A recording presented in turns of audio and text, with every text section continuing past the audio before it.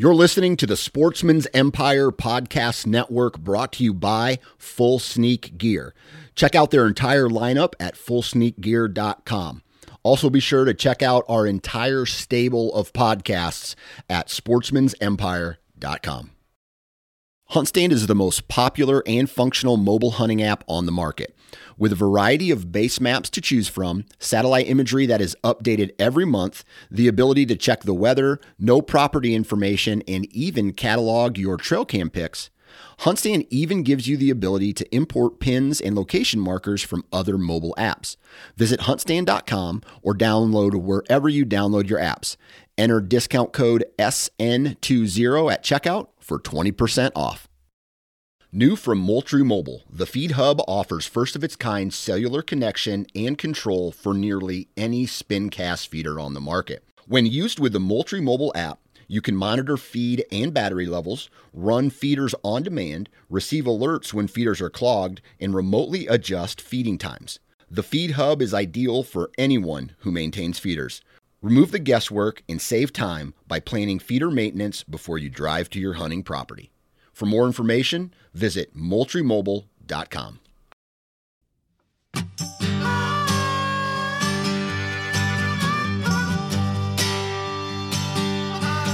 Welcome to the How to Hunt Deer podcast, brought to you by Tactacam.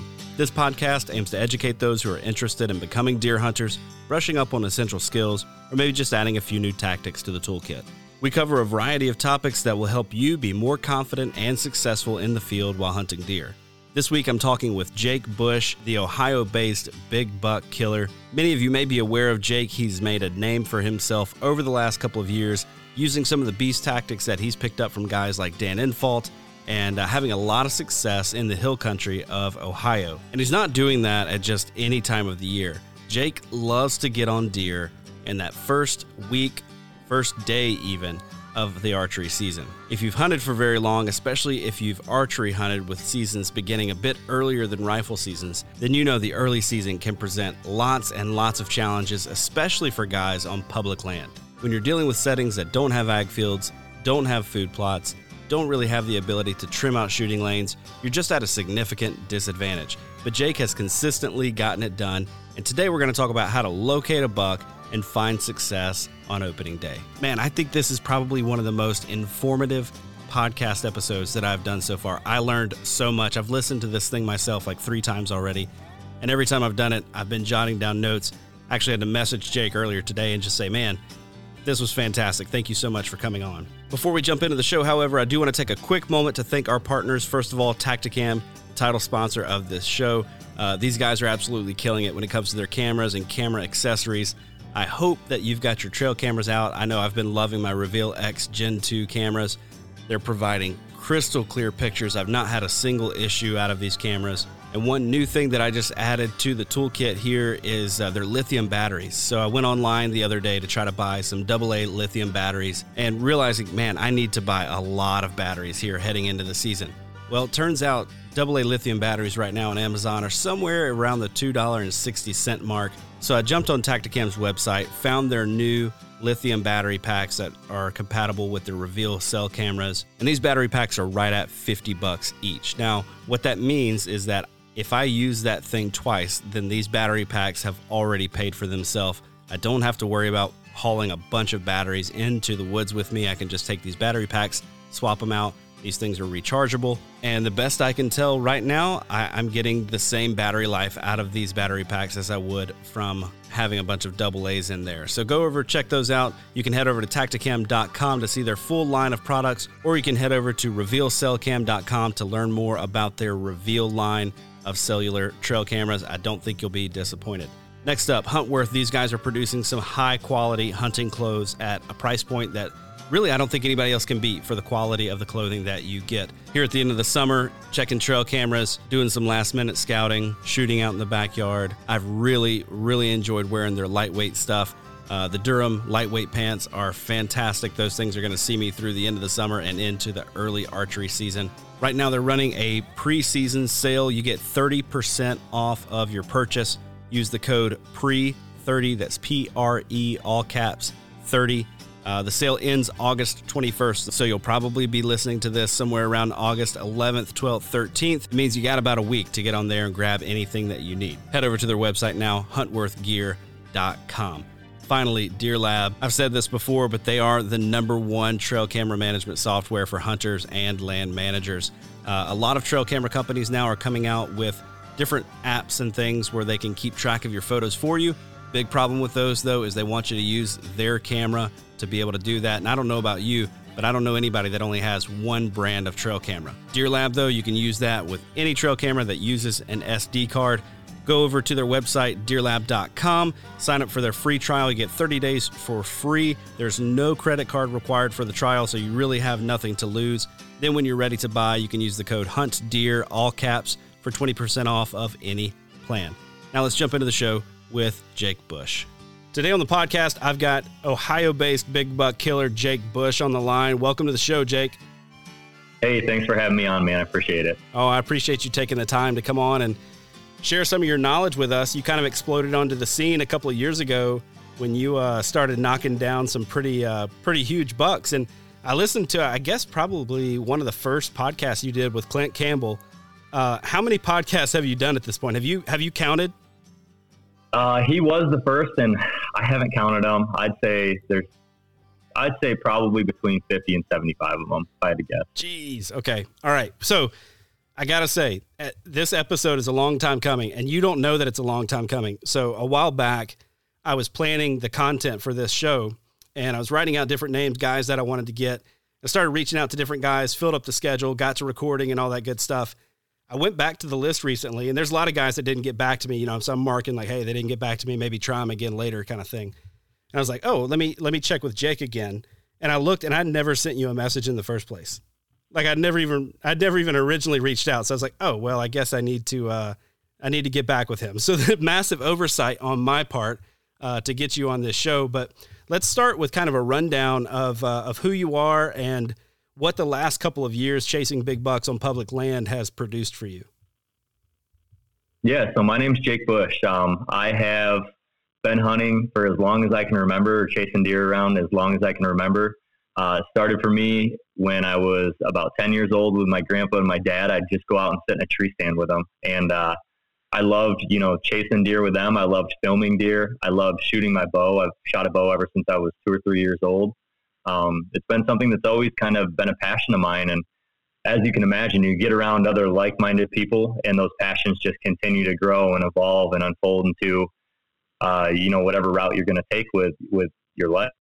Those passions. And 3 years ago, I decided, you know what, I'm going to chase it. So I sold my house in New York. I quit my job. I moved to Central Ohio kind of on a whim, and just started chasing big deer down here all the time. That's pretty much what I was doing. But over the last 2 years, I've got on some good ones down here. I've been fortunate enough to find like a Boone and Crockett class deer every year to chase so far. And it's been a lot of fun.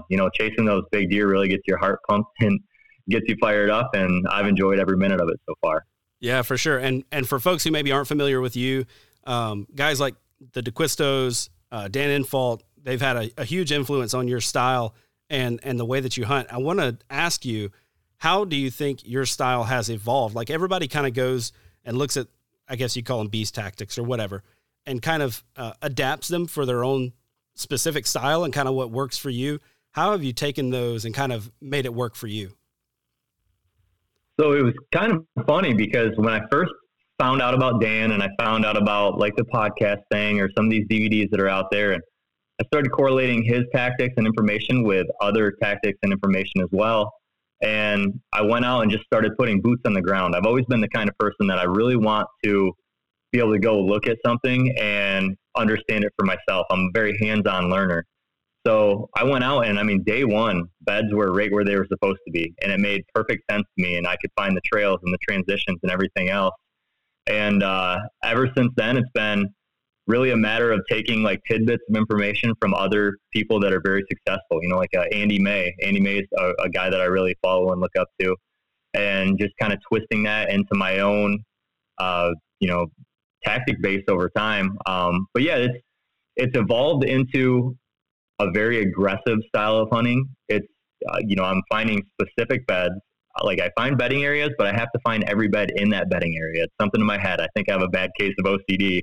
But I like getting down in the beds. I like seeing how far they can see, what they can hear, what their closest food source is going to be. I like going into it like a chess match, but you almost have the upper hand because you're cheating because you already know all the moves they're going to make because you scouted that. You know what I mean? It's like watching film on somebody you're going to play a chess match against. That's how I feel when I go out there. Like I'm putting all these moves in front of the deer and I'm trying to understand what he's going to do. And I'm just trying to anticipate that and make a kill. So that's what it is. I mean, most of my setups, especially early season, which is what I really like to focus on, are sub 100 yards to the bedding. And a lot of them are within 80 yards, even 50 yards. I've been set up almost right over top of them before. But yeah, that's my game. Spend 365 days a year scouting and glassing and preparing for that one hunt. I want to go out the first time I go out and really knock down my target buck. And that sounds great and easy, but there's a lot that goes into that, and I fail a lot. But it's a blast, man. Yeah, that's kind of the target thing that I want to talk to you about specifically is, getting a kill either on opening day or in those first 2 weeks. Because me personally, man, I have gone into opening day a lot of times with big hopes, big dreams, and big expectations of what's going to happen. And I have not killed an opening day buck yet. Like it hasn't worked out for me. So, but a lot of what you do, like you said, is based off of your scouting. And I'm assuming that's a lot of like winter and spring scouting. Is that right? Yeah, there's a lot of winter and spring scouting. I will summer scout quite a bit if I need to. If I don't feel like I have the intel that I need, I'll gladly go out there and spend a bunch of time in the summertime. But generally, once I'm in an area for a couple seasons, that summertime's meant for putting the cameras out in June, letting them soak, and just glassing fields, trying to turn up another big deer in an area that I may have already scouted, but I'm not targeting this year. You can imagine doing this all year long. I have hundreds of locations that are probably pretty good, but I fine-tune those down into my top 5 spots that I really think is going to produce a buck of the caliber I want to chase, and it's going to allow me to efficiently attack that deer. I have deer that are really big that are set up on top of a ridge where it's wide open for 300 or 400 yards, and I can't really go hunt that deer because he won't move that far in daylight, but he can see me all the time. So I don't target that deer. I target deer that are killable. So I have to have, top 5 locations where I have a deer of the class I want to chase that's killable.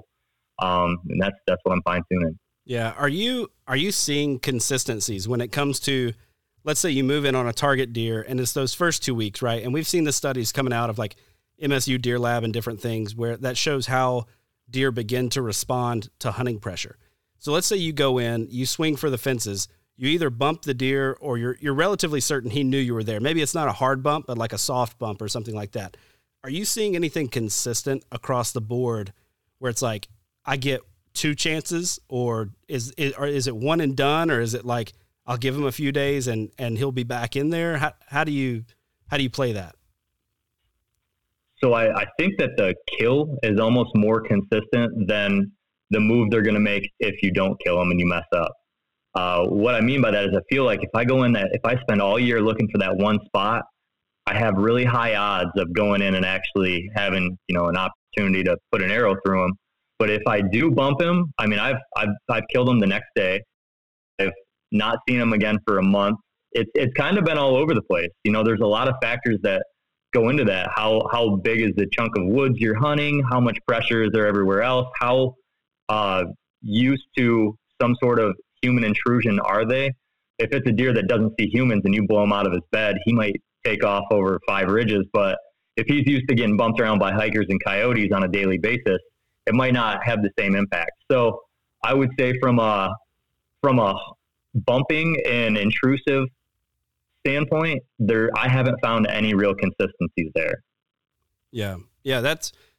I was talking with someone else recently, and I've realized that there are areas where if I get way back in there and man, I bump a good deer, it's over. I may not see that deer again. I may not be able to pick him up on cameras again. I don't know what he does, but he evades me pretty well. But I've also hunted areas like my favorite spots in southern Wisconsin where the deer are used to getting bumped a lot by hikers and dog walkers and pheasant hunters and all kinds of stuff. And those deer come right back. Like I can get away with a lot more in those scenarios. It's like I don't know, it's like they adjust to that pressure and they just, I don't know, they just, they log me in a, he didn't get me that time. So I guess I'm okay, heading back in. So you're a guy that puts a ton of time in scouting. You cover a lot of miles and you're really, really selective about the deer that you harvest on public ground. I think it's one thing for a guy who has, access to exclusive access to a property to go in and say, hey, I'm going to be really targeted with which deer I'm going to shoot. You're doing that on public with a lot of other guys in there, around you. Maybe they're not going in as far as you or going into the spots that you are, but they're in and around you. What made you decide, you know what, I'm going to start targeting really high caliber deer in really high pressured areas? Like, how did that become a priority for you?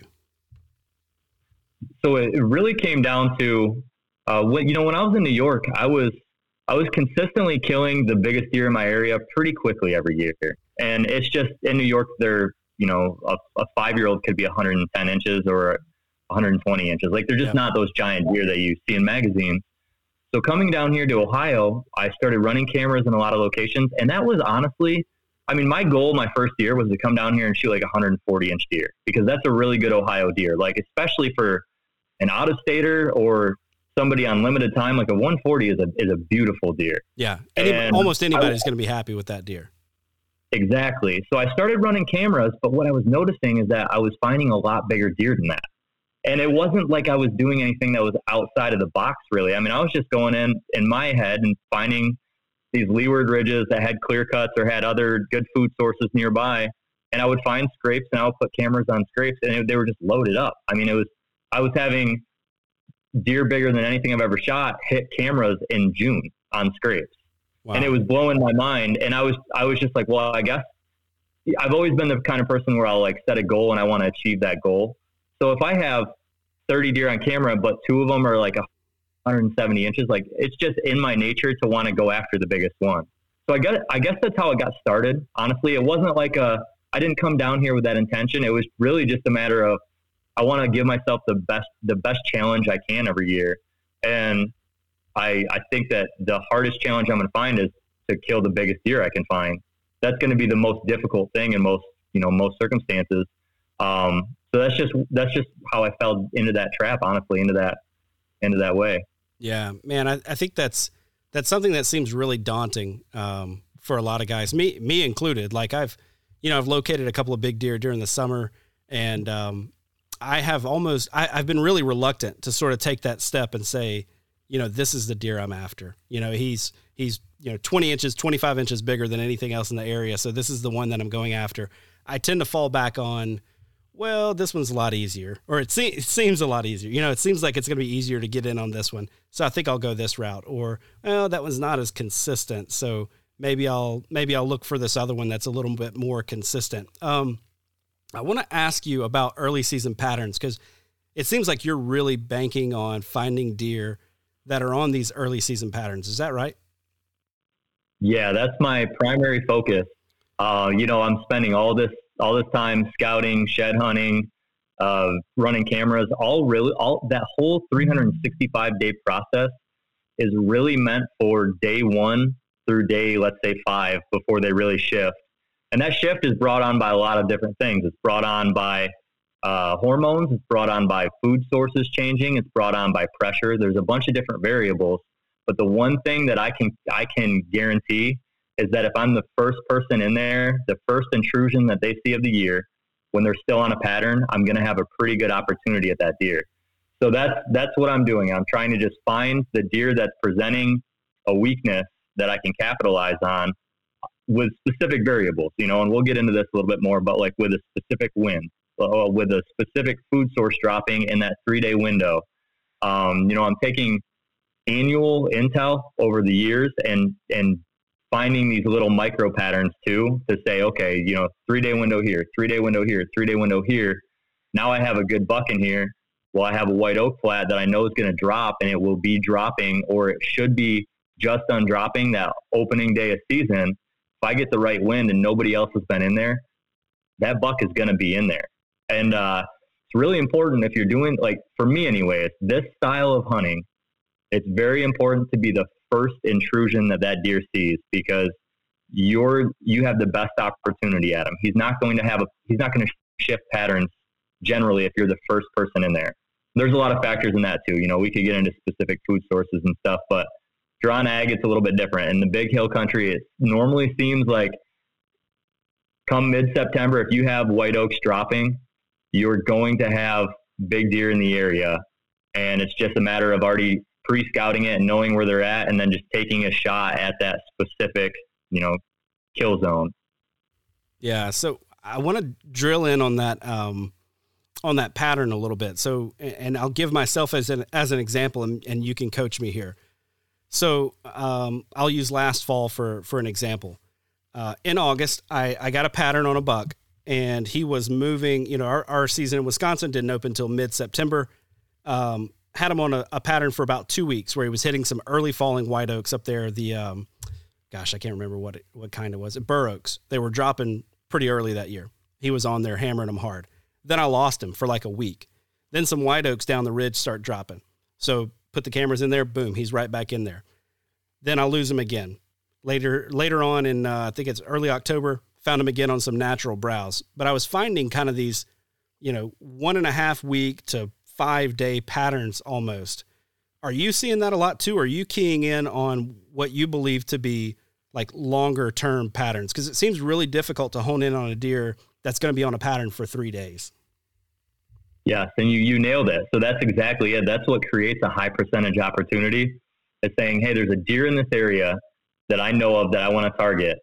I have 4 potential food sources. If you can narrow down the window that food source becomes hot, you are going to be very close to killing that deer. And in my opinion, more times than not, it's worth taking a shot at it.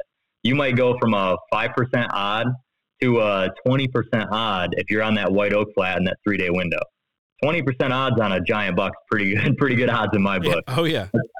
But that's exactly what I'm doing. When I go into these areas and I'm scouting the beds, I'm scouting specific beds based on a food source. And I'll give you a really good example of that. So I scouted a brand new area this year. It's a huge chunk of land, and there's hub systems where all the ridges dump down to the center where there's a big community scrape. And that's something I really focused on.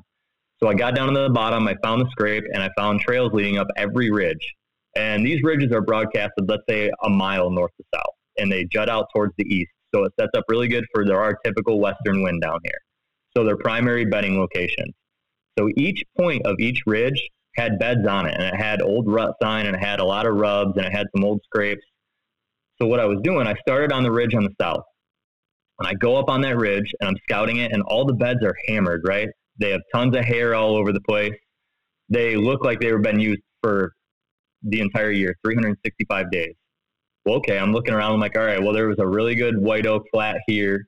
There was red oaks here, but the reds didn't drop at all this year. Up on top of this ridge, there was chestnut oaks, and that was the only late season food source they had besides greenbrier in this area. So, okay, it makes sense they were on these beds a little bit more, right? I had a couple consistent food sources. So I go a couple ridges over, and as I'm scouting, the ridges actually look better for a mature buck. Like they're a little thicker, they're a little brushier, but I was finding less and less beds the further I got away from that original oak flat and those original oaks. And at first I couldn't figure it out. I was like, what's happening here? What's going on? And then it clicked in my head. I was like, you're right. This last ridge sets up really good for bedding, but none of these beds have hair in them at all. They haven't been laid in very often this whole year. Reason being, even though it's an awesome bedding area and it has perfect bedding locations, there was no food source within 500 yards.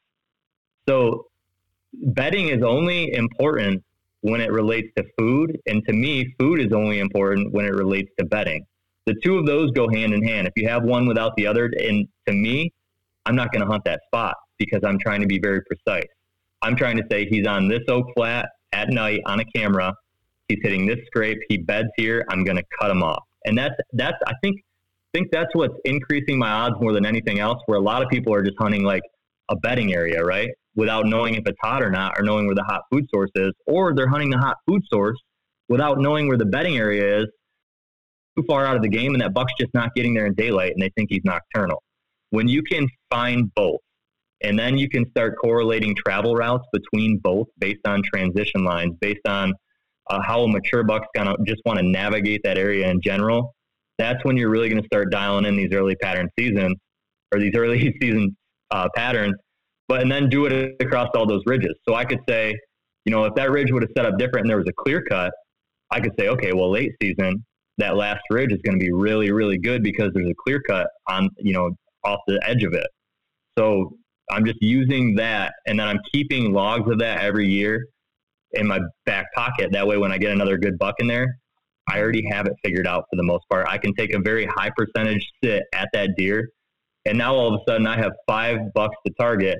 I have, 5 different wins for each buck, and I know their food sources throughout the first 3 weeks of October. I can take an educated sit and a very high percentage sit at every one of those deer, and chances are I'm going to be really, really close to killing one. Yeah, I think that might be, as I've, perused the forums and talked to different guys, I think that might be one area where guys kind of go wrong when it comes to bed hunting. Besides just not being careful with their access and, that kind of thing. There are a lot of mistakes you can make on the way in, right? But I think failing to correlate the beds that they find with when the deer were there and, finding that right window as far as, okay, these oaks are going to be dropping and those acorns are going to be gone in 5 or 6 days or whatever. And they're not keying in on them at the correct time. So a lot of that just comes down to knowing your area, knowing the food sources that are available, and then sort of working your way backwards, I guess, to the beds or I guess how am I trying to say this? So you've got sort of this log in your mind of all the beds in the area, right? So a pattern for you is not necessarily like this buck leaves this bed every single day for the entire month of September and ends up right here. It's taking all of the pieces into account. Is that right? Yeah. It's never a specific bed. And that's one of I'm not going to say never, because I have had a bedding area that was 3 beds within 10 feet that I consider one bed, where he would bounce based on wind directions, and he had multiple different food sources there that was giving him the ability to stay there longer. But that's pretty rare. Normally, you're finding the specific bed for that food source, like you said. And you're right. If I talk to a lot of guys that are trying to learn this style of hunting, that's kind of the common theme that I see is that they're really keyed in on the beds a lot of times, and they'll be really keyed in on the food. And it's okay, well, now you have to mesh the two of those. You have to make those. You have to put both of those in your mind, and that's going to give you that pattern that you need. And I've been guilty of it. This is a learning process, right? I've been doing this for a long time now, and I've been bow hunting this will be my 16th or 17th year. And I've always been kind of in this mindset, and it took me a long time to figure some of those things out and put it together. But yeah, I couldn't agree with you more. Yeah. And that's what takes this style of hunting away from just being a math equation, right? If you just flatten it out, it's there's a bed that equals a buck coming into my lap at closing time, right? Right when I'm supposed to make the shot. But once you introduce these other variables and sort of playing with the things that happen in between, that's where it kind of is less of a math equation and more of an art, right? That's where the rubber really starts to meet the road. I'm curious, how are you keeping an eye on these bucks without putting too much pressure on them and bumping them out of there? So it's kind of funny because I do run cameras in these areas, right? I'll have a camera down on the hub scrape, and sometimes I'll run cameras on just a terrain feature in between the bedding and that specific food source, just to see if it heats up, or maybe for next year I can check that camera and I can say, okay, those 3 days were when he was using this route to go to that white oak flat. But a lot of times, if I know there's a good deer in the area, if I know there's a good deer in the area, a lot of times I really don't need a whole lot of intel besides he's there, because I already have those factors logged. I already have notebooks and scouting apps with pins all over the place based on that information and that intel. So, if I cut a big track, I cut a big track about a month ago, and I know what the food source is right now, and I know where the beds are, and I already found that deer. So to me, I have the intel I need when I know that he's there, whether that's glassing him up, cutting a big track, whatever it may be, that I know where those food sources are at, and I know how he's going to bounce throughout that area throughout the summer and into the fall. And normally I can take an educated guess that, hey, this white oak flat gets hot. That buck was in there a month ago. I know he could transition over to this area. I'm going to anticipate him moving and already be sitting there waiting on him.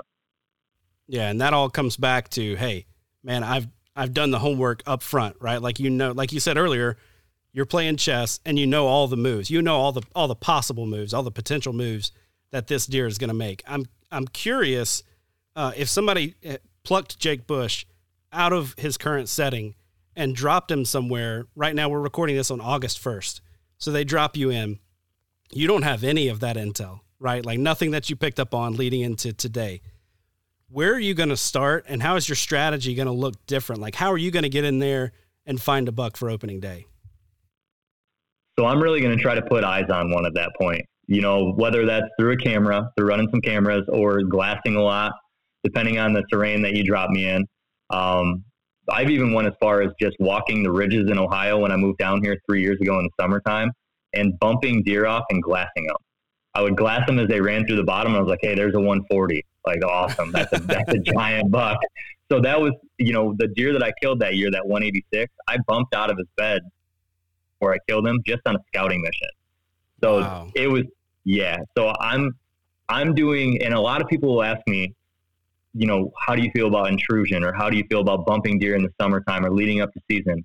To me, if I don't have the intel that I need to go get it, and nothing's more valuable than that. It is well worth bumping that deer and risking him blowing out of the country to have the intel I need to kill him. Like, that's what's most important to me. I will not hunt a spot unless I'm in my own head 100% confident I'm going to kill deer.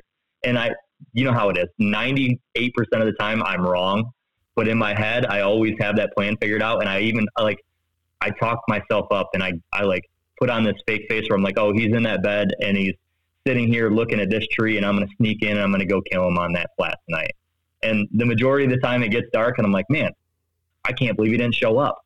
But you know, every once in a while it pans out and works. So it works out pretty good. Yeah. And man, you've got to have that confidence too. Like, I wish I could tell you how many times at this point that I lacked that confidence, and it caused me to do something stupid, whether on deer or on, it's happened a lot this past season on turkeys, where I lacked the confidence. And so I got busted, you know, and it's like, if I had just had the confidence in what my eyes had told me and what my cameras had told me and what woodsmanship tells me, then that would have been a dead animal.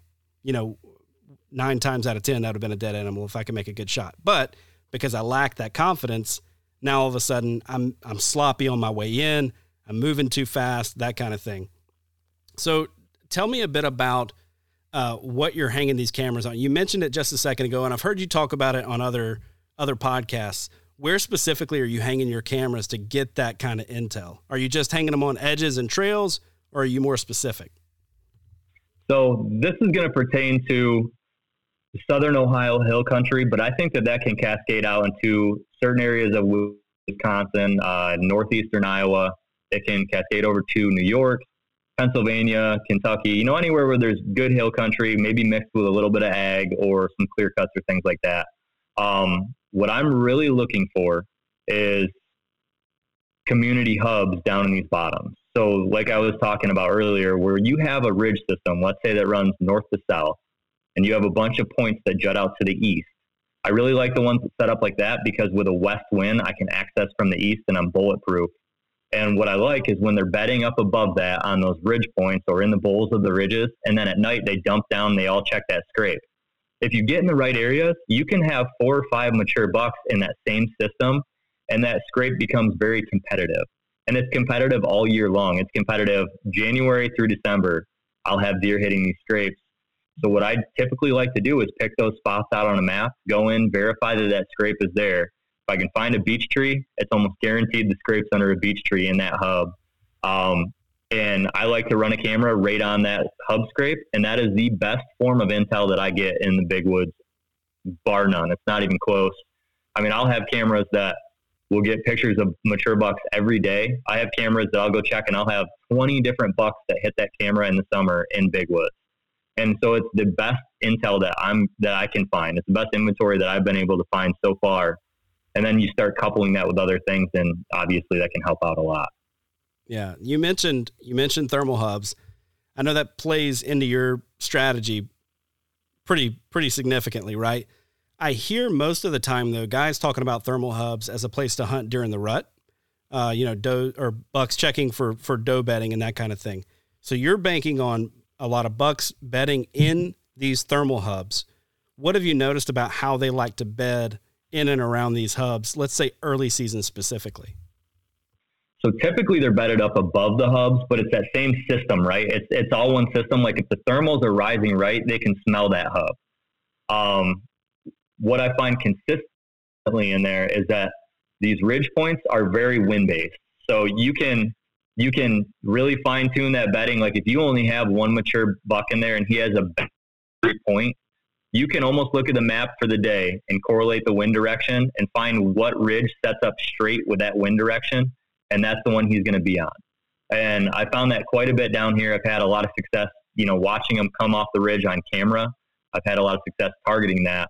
And I go a little bit beyond that too. They have to be going down in this circumstance, right? Like if they're bedded on the point of the ridge and they're going up over to like a ag field or a oak flat on the other side, it changes completely.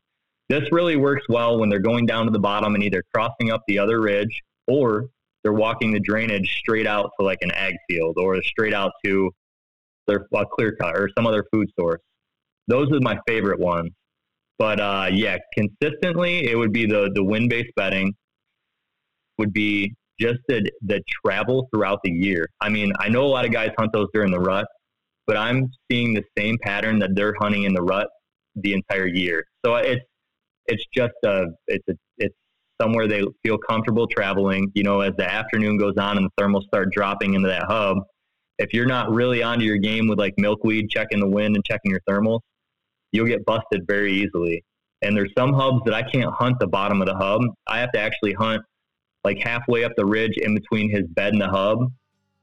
You're really fine-tuned when I do that, because if he's on the wrong ridge and I'm hunting the wrong ridge, he's going to come down behind me and smell me. So there's a bunch of play into that. Just want to take a quick minute to let you know that the How to Hunt Deer podcast is brought to you by Tactacam, makers of the best point of view cameras on the market for hunters and anglers. Their gear is made by outdoorsmen for outdoorsmen. Archery openers are just around the corner, and Tactacam just released several new products to help you share your hunt and take your scouting to the next level. Topping the list is their 6.0 point of view camera, providing 4K footage in a user-friendly, waterproof package. They've also just released the new Solo Extreme, giving you HD footage, 3 to 8x zoom, and one-touch operation that you've come to expect from your Tactacam point of view camera. Tactacam's lineup of cameras is supported by the best mounts and adapters on the market. This fall, I'll be using their stabilizer mount as well as their bendy clamp mount to make sure my cameras don't miss any of the action. And last but not least, they just launched the Reveal X Pro. With no visible flash, built-in LCD screen, and built-in GPS tracking, the Reveal X Pro will help you take your scouting to the next level. You can learn more about these and Tactacam's entire line of products at Tactacam.com or RevealCellCam.com. This episode is also brought to you by DeerLab, the #1 trail camera app for hunters and land managers. DeerLab gives you a simple way to store, organize, and analyze all of your trail camera data. DeerLab has tons of great features like the ability to filter photos based on what's in them, like deer or turkeys or people.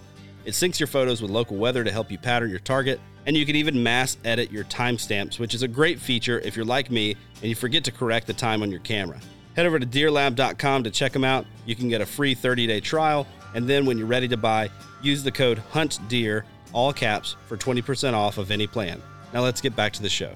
One thing you mentioned a second ago is deer bedding in those bowls on ridges, and I have all but just sworn those off in my life, just because, man, those bowls seem to produce some of the worst swirling wind, and I just get busted so often in there. How are you seeing bucks bed in and around those bowls, and how are you kind of trying to take all the factors into account with swirling winds? Or are you just saying, I'm back off the bowl no matter what? So I've hunted those bowls. I really like hunting them, but there's a couple different ways to do it. So if it's a rut situation, it's not a bad idea to come in from over top of the ridge and hunt above their bedding. Okay. Then you have your thermals rising. And it just depends, because if they get in there too early, they've got you. Hill country is all about timing throughout the day. Like, that's so important with timing, with steepness, with leaf cover to determine what the thermals are going to do, wind velocity, specific direction. The thing that I really like to do early season, targeting those deer come down the hill, is I like to hunt on the other side of the point if possible. So you'll have a bowl, right? And you're going to have two ridge points, two spines on each side of that bowl. What I like to do is get right to just at barely almost where you can see over that spine into the bowl, and set up where his trail crosses right there. That way my thermals are pulling down the other direction. And a lot of times the thermals will be pulling out of the bowl to that ridge spine throughout the day. And then if you're off the back side, your thermals will start dumping down the other way, and you're safe, as long as you don't have a wind blowing directly into that bowl. So that's how I play off it. I play a thermal drift off the back end of that spine. Does that make sense? Yeah, absolutely. So you're coming up over the ridge from the opposite direction where you think the buck is bedded, and you're stopping just short of where your thermals are going to start to pull your scent down as it starts to get dark. Is that right? Yes, and that's one of those ridge points that goes to the hub. So I can access up the creek. I can say he's in this bowl, but I'm going to go past that bowl, and I'm going to come up that other point, the spine of that point that drops all the way down, and come just up, barely cresting over it. So not the main ridge, but the little spines off those sub ridges, and just let those thermals pull the other way. Gotcha. Okay. All right. So are you doing any of this in the morning then, or are you primarily sticking this for the afternoon? So I'm mainly hunting in the afternoon, and I don't want to deter people from going in the morning, because I know a lot of successful guys early season that do it in the morning, and that's a totally different art. My thought process is that when that deer is bedded down and I know where he's bedded, or I have a really good idea of where he's bedded in my head, I'm in control at that point. If I break a stick, it's my fault. If the wind is wrong, it's my fault. I'm in total control, where if I'm already set up in a tree in the morning, I'm not in control. He can do whatever he wants and have 100 different plans coming in. I find a lot of very consistent early season movement from the bed to either that first scrape or that first food source. And I can just when he's bedded, I can find a way to get in there without being seen, without being heard. I can navigate all the other beds, and I can get set up on him. And just, that's my game. That's the way that I like to play it. Yeah. It seems really tough. Like I've got one spot in particular where I like to hunt it in the morning because, man, once the sun comes out, I'm basically bulletproof. Like there's not a deer around me that's going to smell me. All my thermals, they're just shooting straight up. Like deer can walk 360 degrees around me just about, and I'm not getting busted. But in some of those sketchier areas, you head in there in the morning, you don't know how long your thermals are going to drop for. Like who knows what the day is going to hold. And it could be a difference of 5 minutes of that buck coming in 5 minutes too early before, things start to work in your favor. And like you said, if you're already up in a tree at that point, not really a lot that you can do. If you were going to target these in the mornings, how would your strategy, how would your access, how would that kind of stuff differ? In hill country, what I would do, I've got a couple spots that I've looked at, right? And I've said, okay, I come in here to hunt this in the afternoon because he's already bedded here watching me. Can I get in here in the morning and set up and shoot him laying down on his bed? And I think that that's really the only way that I would play that, is to have a very specific bed and know that he's in there on a food source, know that he's going to that ridge because the right wind's going to be there the next day. And I would try to be like, if it's the point of a ridge and I know that he's coming from a food source from the east, maybe I'd set up on the western side of that with a very low wind in that situation, and play my thermals pulling backwards just like in the afternoon, and just try to shoot him right in his bed. And that's a whole different thing, right? Because there's so many variables. There's so many ways that they can bust you or J-hook in or all sorts of other things. I've coupled that in one spot where there's a sheer cliff as well. So there's a sheer cliff. There's a bunch of deadfall that he beds in front of. He can only access that bed from one direction. So that's kind of his disadvantage. He's putting himself at a disadvantage by coming in with the wind that is like from back to front for that last 50 feet. And I could capitalize on that if he was there. That's like one of those situations that I could use if I needed to. Gotcha. So just piecing all of this back together now, right? Like you're your hunting style, your strategy is based on a ton of scouting and a ton of intel, and in these deer pretty intimately, at least, what they're going to be doing. The woods pretty well as far as what food sources are hot right now and that kind of thing. How would your strategy look different if you were a guy that, you've got Saturday morning? You know what I mean? You don't get to hunt Monday through Friday. You've got Saturday morning or Saturday evening, let's say, or maybe the weekend to hunt. Like, how would you do things differently? I know the guy right now who doesn't have a buck, you'd say, hey, get in there and get the intel, right? Like, if you don't have the intel, don't hunt yet. Don't hunt until you have the intel. What are you going to tell that guy who's only got a couple days on the weekend? I would say that take those couple days throughout the year and try to really fine tune one area that you believe in. And, say you can get out 3 times that year, right? You get out one day to scout it and you're like, okay, here's some beds. Here's an oak flat. Here's an ag field you might be coming to. Here's a clear cut. Well, now you have beds and you have potential food source, right? Okay, well, now go out one time in June on a Saturday and throw a camera on it. And now leave that camera soaked just like I do until September. Pull it a week or two before season. See if he's on there or not. If he's on there, that first Saturday you get, if it's the right wind, just go for it. Just take a stab at it. To me, that's a lot better than sitting a random spot, just kind of hopeless. It just, praying for a deer to walk by. Yep. I would still try to take a very fine-tuned, like surgical approach, but it's going to be more of a guess because you just don't have all the time put into it. But I would still try to take that same approach. And then over the years, you can still gain those patterns in those spots. Like we talked about earlier, you could say, okay, I have October 3rd to October 5th, I can be in the woods. Well, that just so happens to line up with the day last year that buck was hitting that white oak flat and he was bedded there. I'm just going to take a stab at him. And maybe if you have 4 spots like that throughout October, you can hit each one of those one day based on what food source you think is going to be hot. Just go for it. That's what I would do. Yeah. So you've mentioned a couple of times that, you're super aggressive, right? Like you are the definition of aggressive when it comes to hunting these deer. But you've also talked a lot about having multiple years of data kind of built up and that you can kind of base your decisions on. How does that what does that process look like for you? Is it just, man, I'm out there all the time. I've got cameras out there all the time. Like, how are you putting together these multiple years of data, and how are you kind of sifting through it, if that makes sense? So the data thing is in hill country and the big wood settings, it's going to be a lot of trail cameras. There's just not as many glassing opportunities. Like if I was in farm country, I could base a lot of that data off of glassing a buck off my back porch on a bean field or something, right? Where you can like kind of get the same thing.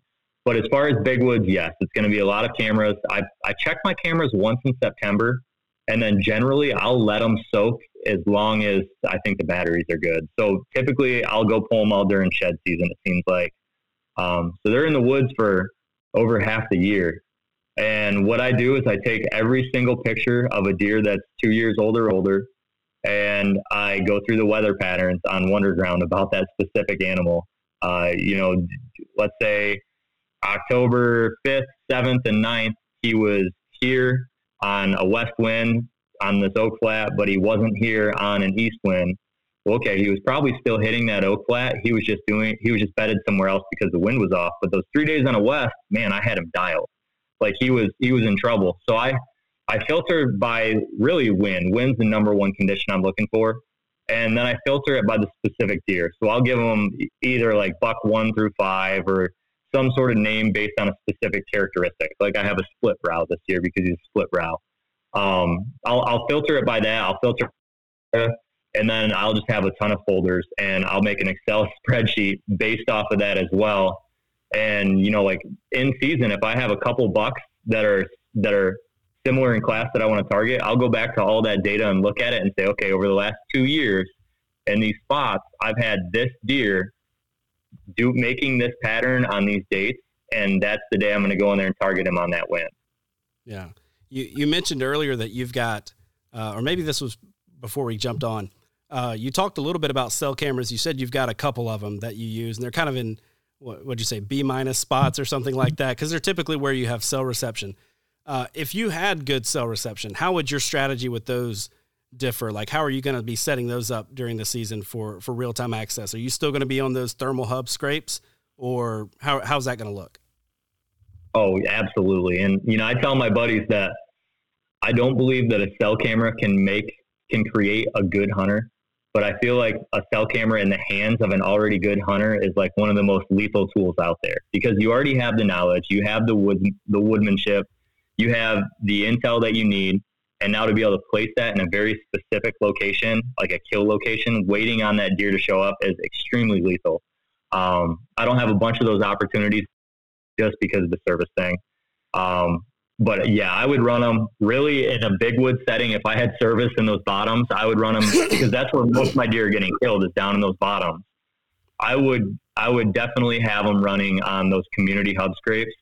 And if I had one heat up on a specific weather pattern, like wind and weather, the next time I get that, if it's within a couple of days, I'm 100% going to go in there and target that deer because of that. I think that that's extremely lethal. Same thing on ag fields. Like if you have them on the right ag field and they're making a really dumb move by coming out there in daylight, that's a very good thing. In a rut situation, once you see that cell cam light up with deer, it's probably hot. Like you have real-time intel that area is hot and you're not a day or two late to it. Like you can go in the next day. So that's really good. What I'm using them for is really, like we talked about earlier, I can say, okay, this buck crossed the top of this ridge on like today, August 1st, right? Well, I know he's alive without having to go check those cameras. So I already have the patterns from last year on that deer in that area. I can just go take a shot at him if I need to. And I will do that. If I know a deer's there, I really don't need to go pull my camera. To me, the intel I have, I trust my intel so much that I'm willing to take that chance. Yeah. I think, man, I think that's something huge that I don't want to gloss over, but I don't really know how much else to say about it. That whole piece of trusting the intel that you have, I think is something that a lot of guys start to second guess themselves and maybe miss out on some intel that's actionable right now.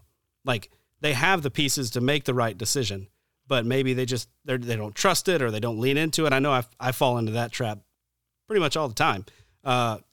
One thing that you haven't talked a lot about yet is pressure and how you adjust your hunting style to pressure.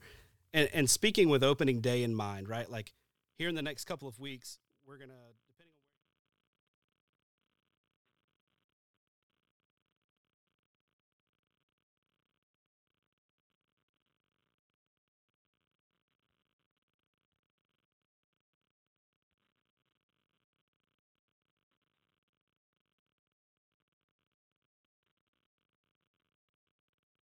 I'm going to wait for that deer to tell me that he's been pressured out of here. So I do both. I do have areas where I just anticipate the fact, like a public bean field, right?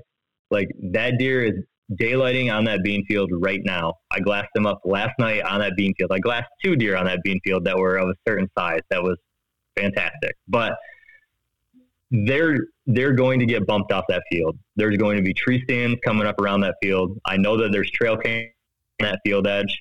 I already have that deer's bed and I have my camera staged 500 yards from that field where nobody thinks that deer lives. And I'm just waiting for him to shift back.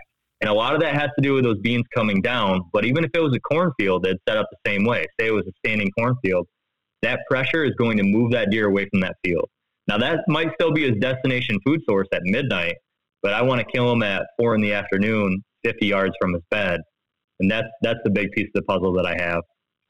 But I do have other areas where I'm willing to just, the pressure thing is variable, right? It's variable and you can't base your tactics off of that all the time because you don't know, like with that field is a perfect example. Maybe nobody hunts it this year and maybe that deer is laying right next to it and I could have killed him on the field and I'm hunting a useless bed 500 yards away, right? So that can happen. I mean, that can definitely happen. That's kind of the great thing about doing this is it's never going to be set in stone. But sometimes I do have areas where I'll just take the chance and I'm like, I don't know if anybody's been in there or not, but I'm taking my shot. I'm going to trust what I did all year and just take the shot anyways. And if I'm wrong, well, hey, I'm wrong. But if I'm right, it's going to turn out pretty good. And, to kind of circle back on what you were saying about the confidence thing and about believing in yourself and trusting your scouting and intel in your process. It's a very difficult thing to do at first, but once you start having more success doing this, it's like a snowball effect, right? Where you just really start believing in it. If I look at like Dan Infalt or Andy May or the DeQuistos or Johnny Stewart, Greg Litzinger, any of these guys that are just straight killers in my book, like the guys that I really look up to, I look at any of them, their confidence level on their hunts is extreme, right? It's very high. Oh, yeah. That's what I emulate. I emulate that for that reason. And the thing is if you come up with a game plan and you have your own tactics and your own basis for why you believe in what you believe in, and you trust it and you go out and you fail, you're learning so much from that the next time it happens, you're going to evolve your process without even knowing you're doing it. And you're going to have, subconsciously, you're going to have a totally different outlook on that hunt the next time you do that. And that's what's leading to this confidence too, is it's this constant evolution and adaptation that you don't even know about that's happening in your mind. And it almost creates like this spidey sense thing, right? Like I walk into some of these areas and I get tingles on my back. And I start shaking. I'll shake in the middle of the summertime, all by myself on a ridge, because I know in my head, I'm like, there's just something about this spot that's making the hair on the back of my neck stand up. And this is it. Like I'm in it. But that's learned through doing it, through the trials and tribulations, right? That's not something that you'll ever be able to understand on a podcast. That's just doing it over time. It's building up that muscle memory. So that's a huge part of this whole thing. But what you can do at first is you can put that mask on. You can be confident even if you don't have the intel or the data you need to be confident. And you'll notice so many different things. And I try to get people to do it. I'm like, just go out and kill him today. Like he's there. Go kill him. Because you're going to hunt different. Like you said earlier, you're not going to step on that stick.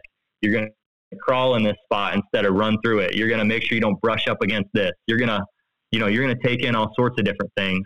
Like last year on my hunt that I killed my buck, the reason I killed that buck was I sat down and I was listening for acorns dropping, and there was one specific ridge that had 12 squirrels on it. And that's why I targeted that ridge, because of squirrels.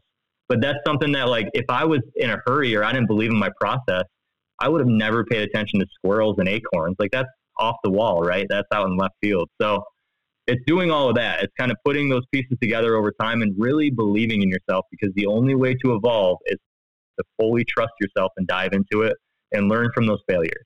Yeah. Did you have, I know that's a process, right? Like it takes years of doing that and building that muscle memory, but did you have like a light bulb moment where you were like, okay, I can trust my intel, or I can trust my gut instinct that said he's definitely here?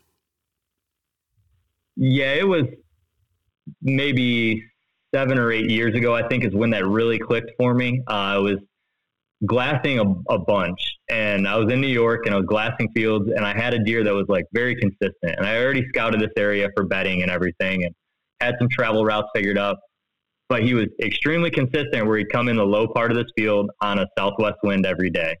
And I was waiting for a southwest wind to pop up.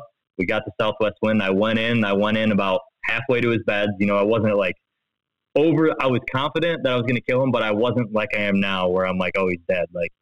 And it worked out. And I ended up shooting him at 15 yards and he ran 40 yards and died. And that was like the light bulb moment for me.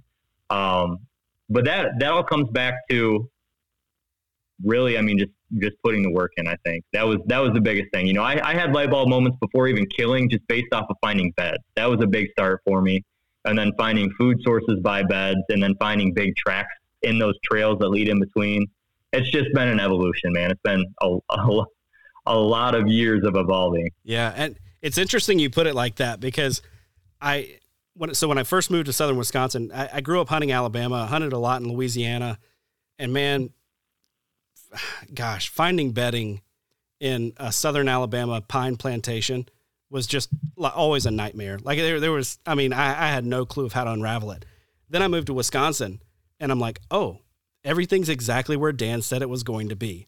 And so I started putting those pieces together. But my first season, I had all this bedding that I was hunting, but I wasn't being successful. Or maybe I would be successful, or I'd have an encounter with a deer, but they didn't come out of that bed. So it's not like the intel that I had, I wasn't capitalizing on what I knew. I just happened to be, in the vicinity of deer.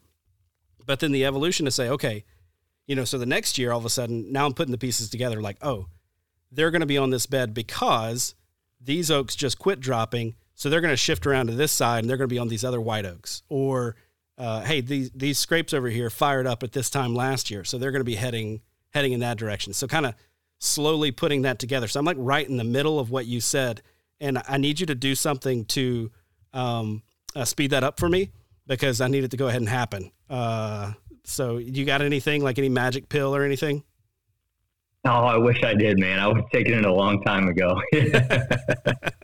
So one more thing that I want to talk about, and it's because I hear a lot of guys talk about the weather, specifically with early season deer, right? Like deer in the rut, you hear, oh, it's going to be hot, so the deer movement will be suppressed or whatever. But when it comes to early season deer, you hear a lot of folks like, well, I'm not going today because the deer aren't going to be moving. It's too warm, especially on opening day. I talked to a lot of guys in southern Wisconsin that are like, hey, I'm not even going out. It's going to be 70 degrees today, 75 today. I'm not going to bother going out. Bucks aren't going to be on their feet. Does that play into your strategy or thinking at all? Or are you just like, that deer's got to sleep and he's got to eat and I'm going to kill him? It's such an interesting question because I can relate and understand to where people that think the heat really matters. I get where they're coming from, and it really comes from what I think anyways is the distance they are from the bedding. Yep. I think that's the biggest factor. So for me personally, it plays zero role in if I'm going to hunt that deer or not. The last 3 years, I've killed 2 Boone and Crockett deer in 85 plus degrees, and the one day was 95 degrees. Sheesh. Before, mid-afternoon. So, it's to me, it doesn't matter at all because, like you said, they have to eat, they have to sleep, they have to drink. Now, the one thing I will do is I will play water into my equation a little bit if it's really, really hot out. Like if I have 2 ridges that set up the same way and one's closer to water, there's a good chance that I'm going to hunt the one that's closer to water just because I think at some point in the day, he's probably going to want to come down and get a drink if it's 95 or 100 degrees out. So I played that into my deer 3 years ago. But yeah, I mean, when you're with sub 100 yards on a bed, generally they're bedded on, if you have a typical south wind, they're bedded on a north face, which is the cold face anyways. They're not going to shift that much. Their bedding is going to remain the same for the most part, unless they're, and it from what I've seen anyways, I've heard of people finding them like in the bottoms, in the swamps and stuff at that time. But in my experience, they're bedded in pretty much the same spot. They're dealing with that heat all the time. Like that's just their life. That's what they do. It's not like they completely shut off. They have to do the same things. Now, like I said, I do think that could cut movement drastically, especially daytime movement. Like maybe you have a buck hitting a field and he's traveling 500 yards because it's very unpressured and he's hitting that field in daylight. Well, if it's 95, maybe he does get there after dark. But if you're right over top of his bed, I don't think it matters. I have killed more deer in the first day or two of season over 75 degrees than I've killed any other time of year. I mean, I've only killed a handful of deer in the rut at all. When it's snowy and beautiful out, it's always like the early season buggy, mosquito-y, where you're soaked from head to toe in sweat, and it doesn't matter that much to me. Yeah, I think that's, you ask anybody, and they'll say, "Sure, I'd love to kill an opening day buck, or I'd love to kill a buck, the first week of season." But not very many people that I talk to are like excited about the things that come along with hunting opening day, like spider webs in your face all the way in, or, where I'm at right now, snakes all over the place on these hillsides as you're trying to find your way in. So there's a different thing to want to do it. It's different to want to do it than to actually get out there and put up with everything that comes with it.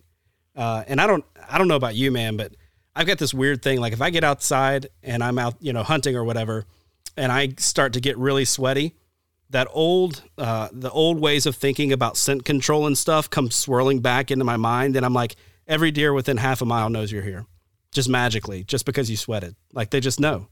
Like, so like, I don't know. It's hardwired in there. I gotta beat that out at some point. But all right, to wrap things up here, you've got a guy listening to this right now and he says, "Jake, I want to kill a deer on opening day. Have no clue what I'm doing. Where do I start? What do I do?" what advice would you give him? I would say that there's a couple things that I hope that they've done already, right? Like I hope they have some scouting in. I hope they either have cameras out or they're getting cameras out. I hope they've located some beds. I hope they have some food sources that are going to be pretty good come season. I hope they're doing a little bit of glassing. But if that hasn't happened, I would say that now is better than never, right? Go out and do what you can in the time that you have. Run your cameras, find your deer, enjoy it. Take a snake stick with you so you can whack snakes away and spiders and all that stuff. But yeah, just go out and fall in love with the process and enjoy it, and you'll be surprised what happens. I mean, I don't know, man. I'm you know how it is. I'm caught up in it, and I just can't imagine just not giving everything I had all year for it. So to me, it's never ending. But for a guy that's just starting up now, yeah, I would say just commit to it. Go out and do it, and just commit to it, and I bet you'll have some pretty good success. Yeah. Last question for you, because it just hit me. If you were that guy and you got to opening day and you still don't have the intel, so we're not leading into opening day, you don't have the intel on opening day, are you going to skip hunting so that you can go get the intel? Yes, I'm definitely going to skip hunting to get intel. And it's changed a little bit over the years with filming now, because with filming, I want to capture that, right? So I'll scout without my bow in my hand during season. I'll leave it right at home, but maybe go scout with your bow and then just ground and pound, like find a ground hunting location, scout your way into a hot food source with big tracks and have a general idea of like where the bedding is and just take a shot at it. There's a lot of different ways to do that. If you do have that annual intel, even if it's not, necessarily going to be up to date, maybe take a shot at it. But I would definitely, for me, if I'm not 100% confident in where that deer is going to be, at least in my own head, I'm going to scout. I would rather scout. I've done it a lot. I scouted 2 years ago for like 3 days in the middle of the rut without a bow in my hand, which is probably the most ridiculous thing possible, but I killed my deer right after that. So it worked out. But yeah, I would scout hard as much as you can and hunt. That's kind of the common theme, right? That you hear is scout, scout, scout, hunt. And it's so true. I mean, to me, it's like 100 to 1 almost. I might scout 200 days for one day or days every year, but get that ratio as high as you can. That's going to lead to a lot more consistency. Yeah. All right, Jake. So heading into opening day, how do things look for you? Is it a promising opening day, do you think, coming up, or are you just kind of still waiting it out? So it's always kind of funny going through summer, because I'll see all these different guys getting like these giants on camera, right? And for me, that's just really not the case at all. Most of my cameras I'll pull in September. So what I'm doing now is I'm preparing my bow. I'm preparing with glassing and trying to locate other deer. I'm just getting everything ready, getting my gear ready, and just getting, ready to dial in opener. But yeah, I'll get more excited when September comes around. I find some better bucks for sure. Yeah. Are you going anywhere else outside of Ohio this year? Yeah. So I'll be in at least New York. I didn't get the Kansas tag this year. I'd like to get to West Virginia and possibly Indiana as well. It's just going to be a matter of how much time I have to dedicate to it, and then how fast I can fill this Ohio tag. If I fill the Ohio tag day one, then I'll be moving around for sure. Yeah, man, I've talked to a lot of guys that did not draw Kansas this year. It was weird. There's people that have drawn that tag for 10 plus years in a row, and now all of a sudden they didn't. And it's kind of odd, because every person that I know that killed in Kansas last year did not draw this year. So I don't know if that plays into it or not, but yeah, it's going to become a little bit more difficult. I think we're looking at, probably a point now, and that might continue to elevate up just like Iowa's doing. Yeah, man, I've got 3 points in Iowa right now. And the more I watch it, the more I'm like, I just want to go ahead and cash this in on another section of the state, because holy cow, I don't know if I can keep up with trying to get into Southern Iowa. Yeah, it's getting more and more difficult, and I just really want to do that at least once. I got the same thing. I've got 2 points right now, but I'm looking at a minimum of 2026 or 2027 probably at the rate we're going before I can hunt a couple of those really good units. So same thing. Do I want to hunt the northern zones twice in that time frame, or do I want to hold out and hunt and really go all out? It's a tough decision. I hope it gets a little better. I don't know if it will, though, because this is becoming popular, which is great. That's an awesome thing that this is happening. As much as some people don't like to say it is, recruitment needs to happen, and more people need to do this. That's the only way we're going to have it for, future generations. So I really like seeing that. I like that more people are finding the escape and the solitude and the passion like we all have, right? Like that's very important, and that's such a cool thing that other people are starting to experience. So I'm happy for that, but at the same time, it's like, I want to hunt some of those spots a little bit. So you want your chance too. Yeah. Yep. Very good. Well, Jake, I've taken enough of your time, man. Where can folks find more from you? Yep. So you can find me on YouTube at Legends of the Hunt. I've got a lot of the hunts that we talked about today on there from Southern Ohio, and then there's a Kansas hunt on there as well. And you can find me on Instagram at the Jake Bush, and on Facebook's just Jake Bush. Good deal. Good deal. Well, man, thanks for your time. Appreciate you coming on. And hey, hope you get one on opening day. And if you do, let me know, and I'll have you back on to tell the story. Hey, same to you, man. Thanks for having me. And that is all for this week's episode. Thank you so much for listening. Big thanks to Jake for coming on. Looking forward to having that guy on again because he is just a wealth of knowledge. Big thanks to our partners, Tactacam, Huntworth, Deer Lab. Go check those guys out. Please support the partners that support this show so that I can keep bringing you high quality content each and every week. If you're looking for more outdoor themed content, you can head over to thesportsmansempire.com where you'll find this podcast, my other podcast, The Wisconsin Sportsman, and a whole host of other outdoor themed podcasts. We've got shows for Missouri, we've got shows for Oklahoma, shows for Pennsylvania, a bunch of great shows with regionally specific content, and then of course all the old standby, Southern Ground Hunting, Nine Finger Chronicles, all that good stuff. So head over to that website, sportsmansempire.com. We'll see you back here next week.